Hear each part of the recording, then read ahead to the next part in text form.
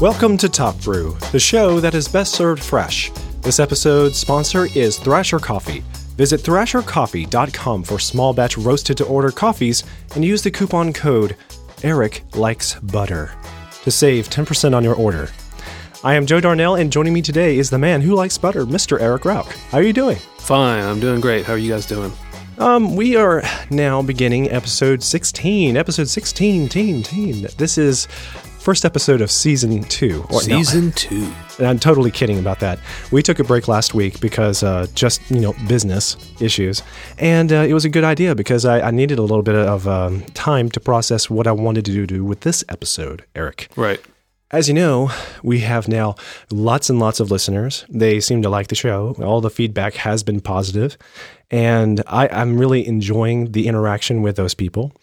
And it's really encouraging to see that you don't have to be super nerdy about coffee to like our show. Correct. That was something that I heard from a friend, and then from another one who was like, "Yeah, I don't like people who are nerdy about coffee." And I'm like, "Oh, don't throw out the baby with the bathwater," but I know what you mean. Yeah, well, and it's something that we've been intentional about. We never really wanted this to be an exclusive club type thing. I mean, it's, for me, coffee appreciation's more about education than it is about the actual doing of it. It's great when people are interested in the process and in the method and everything, but the more you know about the history of coffee and just about what it's coffee just a fun is topic. in general. Yeah, and it's very deep. It's very deep, and there's a lot of things and topics you can go into with it.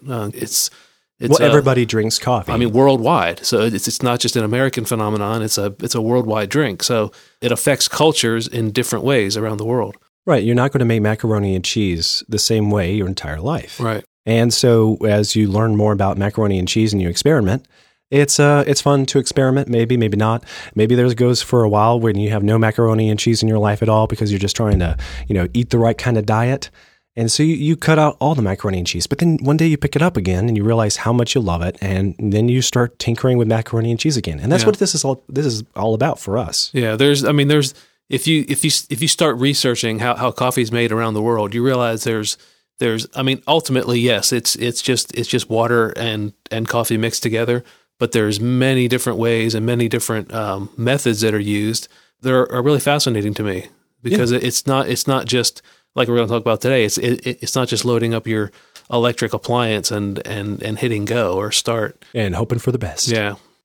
With episode 16, I wanted to kind of reintroduce ourselves. We have new listeners every episode, and if you want to know, this is a great place to begin with our series. And if you want to go back and check out topics, every episode covers a unique topic, and eventually those will cycle back around, and we'll bring up those topics again and address them again. We wanted to make the show somewhat timeless. Every episode is somewhat independent of the next. We have a few interviews here and there. We like to keep an interview out about once every 3 or 4 episodes. And what we wanted to say was, what's our background with coffee? I worked a little bit for Eric and the coffee roasting company that he started a year and a half ago. I guess it was now. It's about 2 years now, yeah. I really had a blast. I enjoyed helping them create the brand and the website and the marketing materials. I'm a graphic designer, and that's my specialty. And we did that for months on end until we had it just right, and we launched the Thrasher Coffee Company. Right. But I didn't have a lot of experience prior to that. My main experience with coffee was, just drinking your coffee, Eric, and enjoying the beans. We got into grinding the coffee at the office, and that was kind of fun. And we took coffee more and more seriously over the years, but we weren't always fussy coffee drinkers. We were using the electric drip a few years ago. Right.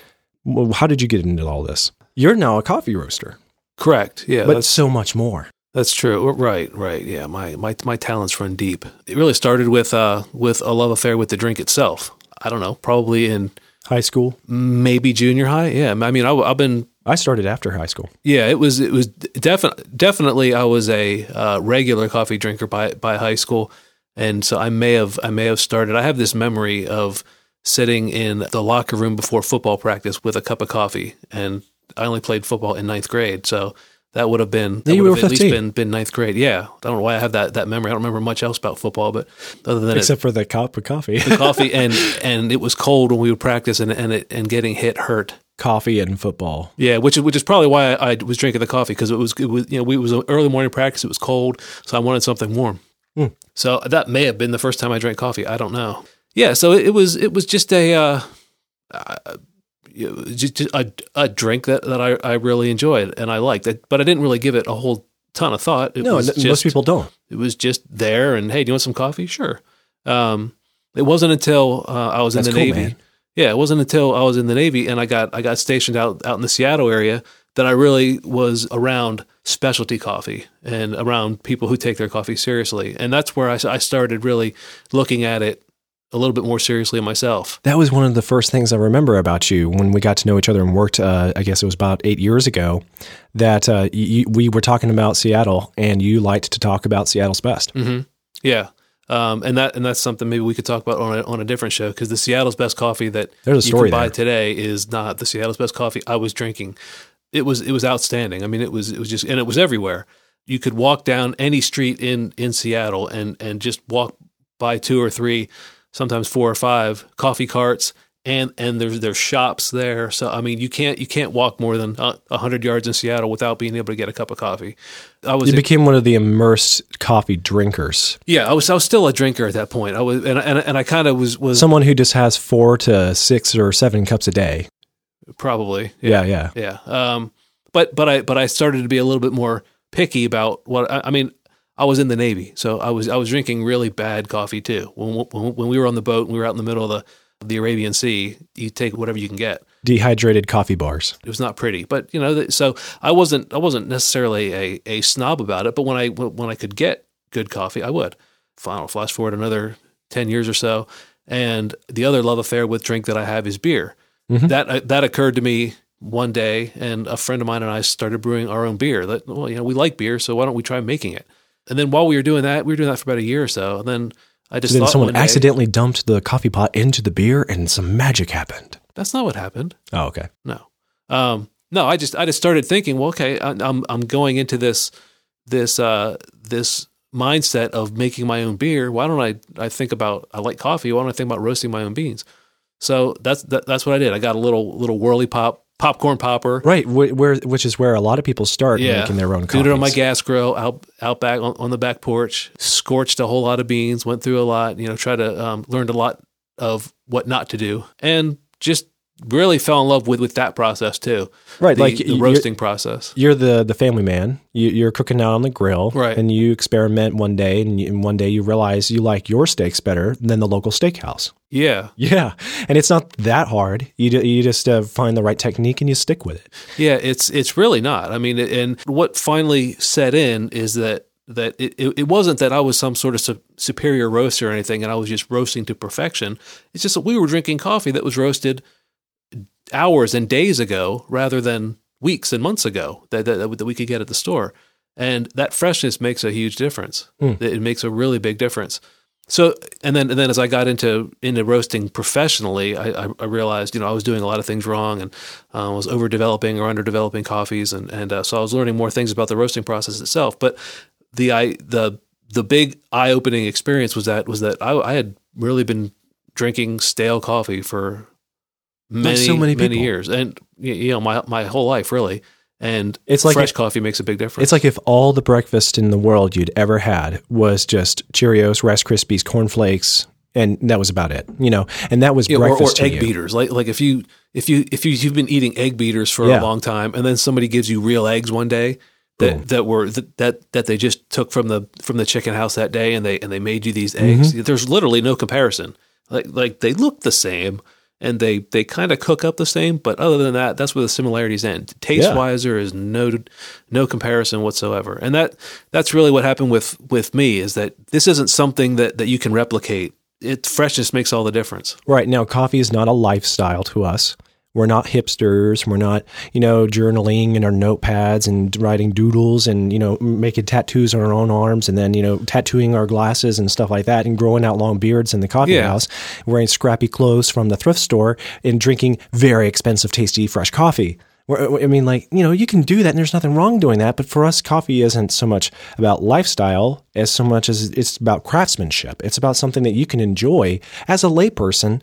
You don't have to be anyone special. You can be the everyday family man or, family gal, Right. whatever. And you can enjoy a really good cup of coffee, because the difference it makes in basically handcrafting a cup of coffee for 5 minutes versus just turning on the electric drip, there's a world of difference there. Is, yeah. Like it is between making the egg beaters and making those fresh eggs. Right.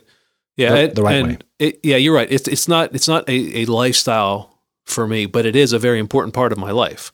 So I do take coffee very seriously, but I don't take it seriously to the exclusion of all other things. Every cup should be a celebration. I mean, there's times in my day when I make it and I just drink it. Those moments usually start with, man, I need a cup of coffee. It's not your brain dead, and you're not going to remember the cup of coffee. You're not doing it for the taste experience. You're doing it more because you feel sluggish or you need a kick in the butt just to get going or whatever. And those times, I mean, I'm still making the coffee I roast and it's fresh and it's good, but I'm not enjoying it in the same way as I do, say, my first cup in the morning, where I can sit down and contemplate, so to speak, what I'm going to do that day, and sit there and think about what just came out of that cup. And wow, that's really good. Right. But when you eat a sandwich, you'd much rather have a really decent sandwich than just a regular, dry sandwich with bologna and basic mayonnaise and mustard. Yeah, if you need something to put in your stomach, you can make a Wonder Bread sandwich with bologna and that'll get you the full stomach. But do you want to eat for taste? Do you want a handmade, fresh roasted or fresh baked bread?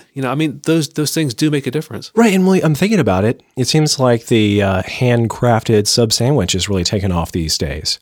Every time I go into Publix, there's a line over in the deli where people are getting subs. Huh. And it's, I think it's always been that way. The Publix makes good sandwiches. They are. Yeah. Some days they run out of different loaves. You can't get the multi-grain or you can't get the white or whatever. And it's just that good because, they're keeping busy. Yeah, this idea is permeating, and we talked about this. It's affecting Starbucks. Well, it's permeating all the food industry, and really kind of all of American life. People are getting away from McDonald's. I mean, if you went to IKEA, you would see that there's still a ton of people in there, but a lot of people are looking at these older ways of doing things, and not just buying functional furniture. They're thinking, well, if I save for another year, I can get a hutch or whatever piece of furniture you want that I'm going to pass on to my kids. It's not something that I'm just making for this momentary time of my life that I'm going to put together with the tool kit and the screws that come with the IKEA box.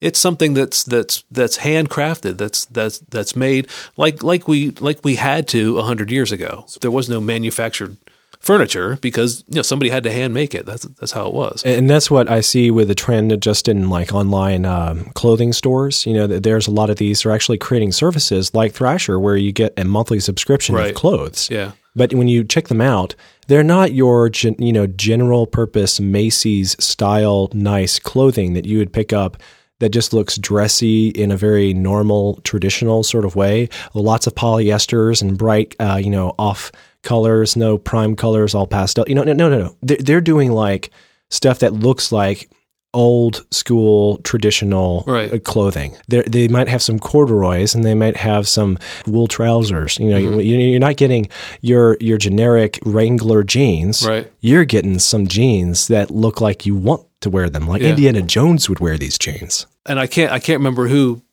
first coined the phrase, but what we've done is we've essentially moved from a consumer economy, which is all about the stuff, getting like the Walmart mentality, save money, live better. We're moving towards more of an experience economy, which is now not just about the stuff. It's about, okay, this is the stuff, and this is something that I'm looking at as being an integral part of my life, and I want it to be good. I want it to be not just something I have that I set my car keys on when I come home, and that goes into furniture, goes into food, that goes into drink, it goes into how we spend our time. Mm-hmm. We want to spend our time doing more quality things. Not just quality, but like it has a sense of personality to it. Yeah. Yeah. Uniqueness. That's the thing about IKEA. Like anybody can get IKEA. When it dematerializes one day, you can boil it in a pot and eat it like ramen noodle soup. Yeah. But it's... Or just hose it down and it'll turn into a puddle and it'll run out your front door. But nobody really wants that to express who they are, unless they're into minimalism to like in a really great degree. People want something with a little personality. Yeah, and a good example of that is a consumer economy gives you, here's your phone. Would you like a pink, blue, or white snapback to show your personality? Yeah. It doesn't show your personality. It gives you 3 options of colors. Showing your personality is like not even having a phone. Sure. It's just questioning the whole thing whatsoever. Well, why do I even need this? Why do I need this thing? If I want to get a hold of somebody, I'll talk to them. It's going above the need for the stuff and questioning it more at a personal level. Is this thing really going to enhance my life, or am I just buying the advertising jargon? Yeah. Well, let's take a break to thank our sponsor because we're at that point in our show. My special thanks to Thrasher Coffee, who provides the support for Top Brew's podcast and the website on a regular basis. Thrasher is a small batch roaster of high-quality, responsibly sourced coffee, and that is where Eric roasts coffees. They don't roast until you order so that you can be assured the beans you brew are as fresh as you can get them without roasting them yourself. Thrasher sources beans from anywhere in the world, and every bag is a full 16-ounce pound. That's 30% more, y'all, in the coffee beans in the bag than most other coffee roasters pack. So it's definitely more bean for your buck. Thrasher doesn't roast for supermarkets. They roast exclusively for people like our listeners, discerning coffee lovers and enthusiasts. The only way to ensure you're brewing the freshest coffee around is with a routine coffee delivery subscription. You can purchase Thrasher coffee by the pound, order by order, or you can get on one of these subscriptions and get your extraordinarily fresh coffee beans automatically delivered to your door every 2 weeks or once a month. Plan prices start at $17.99 per pound, and shipping is always a flat rate of $5. You choose from their roasts, then choose when you want to have them delivered to your door. Thrasher always treats Top Brew listeners like the beautiful coffee brewers that y'all are. You'll get 10% off of your purchase with the coupon code EricLikesButter at checkout. And so thanks to Thrasher Coffee for supporting Top Brew, which is this podcast and our website. All right, so we've covered the groundwork, the foundation for where we come at coffee and how we tackle it. And, this is where our worldview of coffee. And everybody needs a worldview about coffee.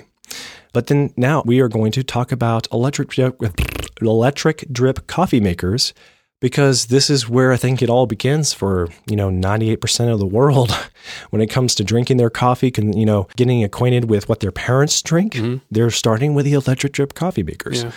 On the Thrasher website, we created a series of articles addressing the recipes of various coffee makers. And we wanted to introduce people to coffee makers like the pour-over, the French press, the Chemex, and cold brew coffee, iced coffee, and the AeroPress, my personal favorite. But along the way, you have to address the one boring coffee maker to rule them all, which is the electric drip that everybody has had at one time or another in their kitchen. I guess nowadays, when we think of drip coffee makers, we're probably thinking about Keurigs as the more state-of-the-art version of the electric drip, but really, the electric drip is not a Keurig. We're thinking about those that have a large pot underneath like a plastic reservoir with a handle on it. You can slide out of the drip maker at the top, above the pot, and you can stick your large paper filter inside. Oh, the basket, yeah. Yeah, the basket. Thank you. Okay, but it doesn't look like a basket. It's actually made of like solid plastic. I always thought of it as like a bowl with holes underneath. Yeah, I mean that's essentially what it is. It's similar to what a pour-over cone would be. Yeah. And then above the basket, you have a built-in hot water shower head that's going to distribute water down on top of the coffee grounds when it's ready to drip through there into the coffee carafe below. Right. But then attached to the back somewhere, you have the water reservoir, and that is what you have to fill up every time you go to make some coffee, unless it allows you to fill up enough for, say, 2 pots, and then you have to fill it up every other pot of coffee you make. A lot of these coffee makers these days, if you're willing to pay for it, you get like a clock or a timer built into the face of the device so that you can set an alarm to, make the coffee go off and brew for you in the morning when you're getting up and you don't want to think about it and you don't want to turn it on. It'll just make the coffee for you. So there's a little bit of that added convenience there. And in review of what an electric drip coffee maker is, we've thought long and hard about it, and we wanted to know, why would you ever recommend an electric drip coffee maker to someone? What is its star feature? And it boils down to just one thing: it's convenience. Convenience, yeah. Yeah, that's really, because the theory, the way that an electric drip coffee maker works is sound. I mean, there's nothing necessarily wrong with the way it makes coffee. If you go back, in fact, that drip technology is only about 100 years old. That was invented by a German housewife named Melita Benz. Before that, people were either boiling their coffee in some sort of pot, or they were percolating it. Both were completely over extracting and destroying the coffee. It was all bitter. So people were drinking their coffee that way simply because they needed the kick. Well, that, and because there was just no other way. It was that's how they always made coffee. Melita Benz invents the drip essentially, and you could still buy a Melita pour over. I don't know how much it reflects the original that she invented, but the theory is sound. You take the basket, you take the cone, you put a filter in, you put some coffee in there, depending on how strong or how weak you want it. You run hot water through it, and then it drips through. The opening in the bottom is obviously way smaller than the opening on top where you pour the water in, so it allows it to drip through rather than just pouring through. So it slowly seeps through the coffee grounds. The water it soaks those grounds, and it extracts it as it goes through and drops into your glass carafe, whatever you're going to pour. The paper holds it all together so that none of the sediment ends up down into the coffee carafe. Right. On the grand scheme of how long we've had coffee as a human culture, I mean that's a pretty short amount of time. It was really advanced. It was really advanced for a long time. That was ahead of the curve for so many other machines that predates modern washing machines and dryers. It does. Televisions. And so that idea then was co-opted and made, like a convenient kitchen appliance. Okay, you pour the water in here. When you plug it in, it's going to heat the water, and then it's going to drop it through the basket. You don't have to do anything. This isn't a manual pour over anymore. This is an electric pour over. This thing does the work for you. And again, that in theory, that all sounds great. It's perfectly capable of brewing a decent cup of coffee. Yeah. But the buildup, the convenience really starts to get outweighed over time by the downsides, which are more than one. That it's a hassle for one thing, because your water reservoir, and depending on where you're getting your water, it's going to build up with calcium and all the other things that are in your water. Which means you have to clean out the machine there. Right. And that's not so easy on a lot of these machines. They weren't built with cleaning in mind. Right. And your basket is going to build up with the oils, and when the paper filter in a electric drip as opposed to a pour over, it's clinging to the walls of the basket. It's clinging to the walls, and the oil goes through those and lipids. It gets embedded on the plastic reservoir, because you're not cleaning that out every time. Right. I mean, I'm sure there's some people who do, but it takes soap, hot water, some pressure to get the oils off there, because they cling to the plastic. Well, since you brought it up, that is actually the biggest technical problem that is introduced with the electric drips. Let's talk about that first, because it's the one that is the most disconcerting to me. When I drink coffee from an electric drip coffee maker, I can usually tell that it is, because it seems dull and stale, even when it was made brewing very fresh coffee beans like yours. And I wondered at first, why am I having this experience? And I hadn't done any research. And it was really disappointing, because you go out and you think, I'm going to buy a cool looking coffee maker. You spend $60 or $70 on a good looking electric drip when you get married. You set that up in your kitchen. You think, this is going to be the coffee maker that we use until it dies. Right. Or we die first. And so you're running this thing and you're drinking coffee, and you just get this great sense of satisfaction the first few times you brew from that machine, because it's yours. And you take gratification in the fact that you've got your own electric drip coffee maker. In America, you feel like you're a grown up now. Right. And after you get the plastic taste out of there, after the first couple pots, it does make good coffee for a while. Yeah. So then what happens is plastic parts like these, the basket, as you say, is porous. And this has always been the case. So, for example, to help you understand the problem a little bit better, let's go to another corner of the kitchen. You got some of these Tupperware containers that you use to store away your spaghetti leftovers in. You get one of these plastic containers, you pour the electric drip. You pour the spaghetti into them, you seal them up, and you stick them in the fridge. They're nice and cool within 30 minutes. They sit there overnight, maybe for 2 days, who knows. But then you get it out there and you see that your plastic container, it gets a little bit stained by the spaghetti sauce. You think nothing of it. You're just going to put that in the dishwasher and it'll come right out like it does for everything else, Eric, in your kitchen. It'll come right out of that plastic container.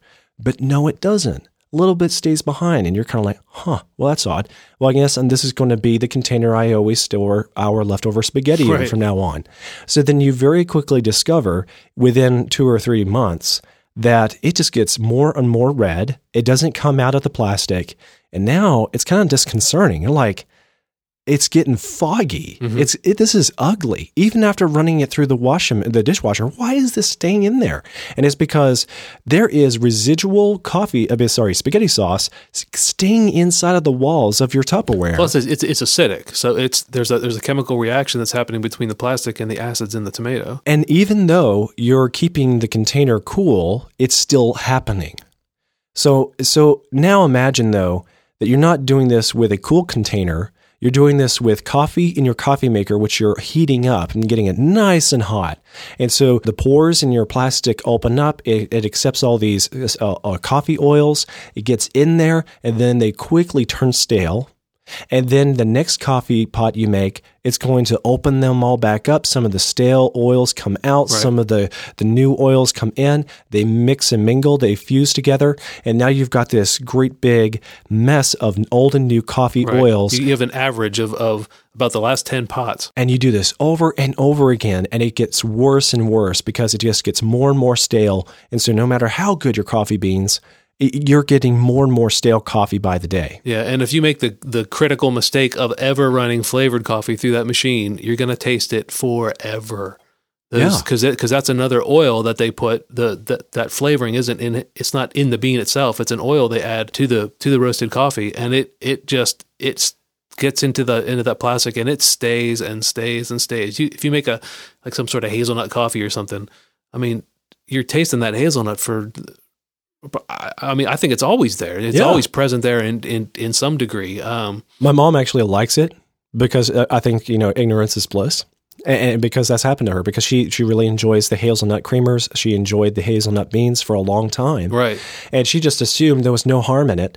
And when she would use it in her coffee drip electric makers, then she just assumed, oh, this is kind of cool. I'm getting the hazelnut flavor in, forever. Yes, you are. For free. Yeah. But it's like, no, do you not know why you're getting the flavor? The more you learn about the housefly, the less you want to, go outside during the day. Yeah. So just besides the whole pour issue in the basket, there are other problems that may or may not concern regular electric drip coffee maker drinkers.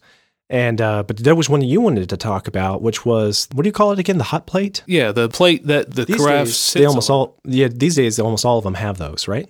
Yeah, and again, it's all for convenience. It's to keep your coffee hot. You make a full pot of coffee. That way, it doesn't cool down. It's sitting there being cooked to death by the hot plate underneath the glass carafe. And what that does is it does continue to cook it. It does continue to heat it, and it breaks down. Like potpourri. Yeah, except it's not in a good way. It makes the coffee bitter. It does the same thing that boiling coffee would do before. It would over extract it, and this is after it's brewed. So it's sitting there on this hot plate, and the liquid in the carafe is being continually heated, and that's just like you would do with any liquid. And again, it's not good for it. With the convenience factor, in theory, it sounds like a good one until you get down to the science of it. Yeah, and again, is it convenient? Absolutely, sure. We're not questioning that at all. Is it ideal for flavor and taste? No. That's really what it comes down to. If convenience is the primary motivating factor for you, then that's going to do it for you.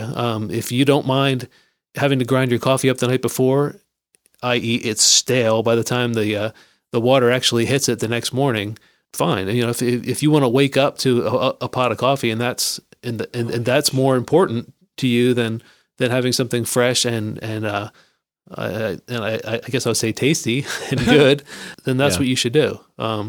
Again, no judgment here, but I think if taste is important to you, then I would think that would be something that you would be willing to spend the extra 5 minutes the next morning making it fresh, making it using a pour over or a French press or a AeroPress or a Chemex, or it does take a little bit more time, but overall, I don't think it takes any more time overall when you count the amount of time that you have to spend pouring the water into the electric drip machine, grinding the coffee, getting it ready, and then waiting for it to do its work for you. I mean, a lot of the manual methods that we use involve waiting as well. You have to wait for the water to extract the taste you want from the coffee. So there's always a waiting game, and that has to be included in the total brewing time, not just the amount of steps that you're taking, but how long does it take from the moment you start making it until you can actually drink it. So in conclusion, just wrapping it up concerning the electric-drip coffee makers, there's no sin involved in drinking electric-drip coffee, but we just don't recommend it. With Top Brew, we will review an electric-drip coffee maker. We'll talk about their pros and cons, and we would like to introduce you to other great coffee makers. There are AeroPresses. There are pour-overs, which are a huge fan favorite. Mm-hmm. There's the Chemex. It occurred to me just the other day, I saw that they were using a Chemex in a television show, the Friends television show. And everybody in that show, anytime they show them pouring themselves a cup of coffee, they're using a Chemex. Really? Yeah. That's pretty interesting. And so, there's better methods out there for everybody, and you don't have to be anyone special.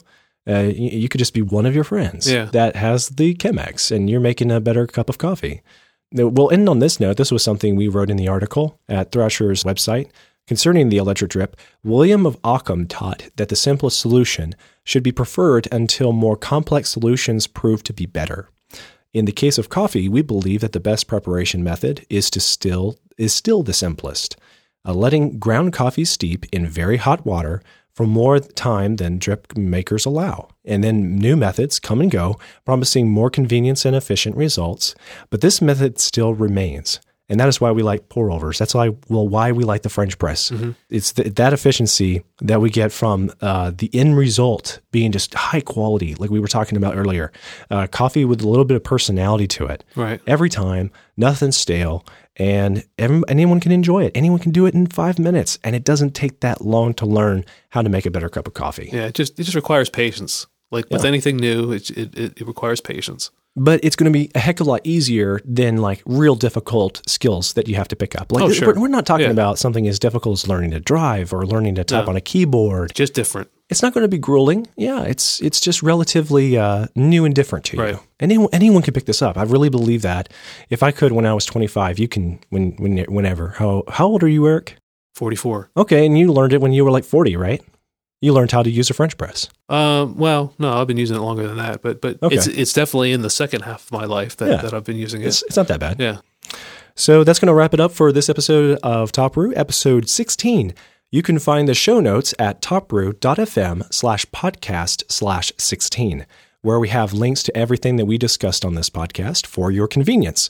And if you would like to tell us something, send email to feedback@topbrew.fm or message @topbrewfm on Twitter if you would like to chat it up there.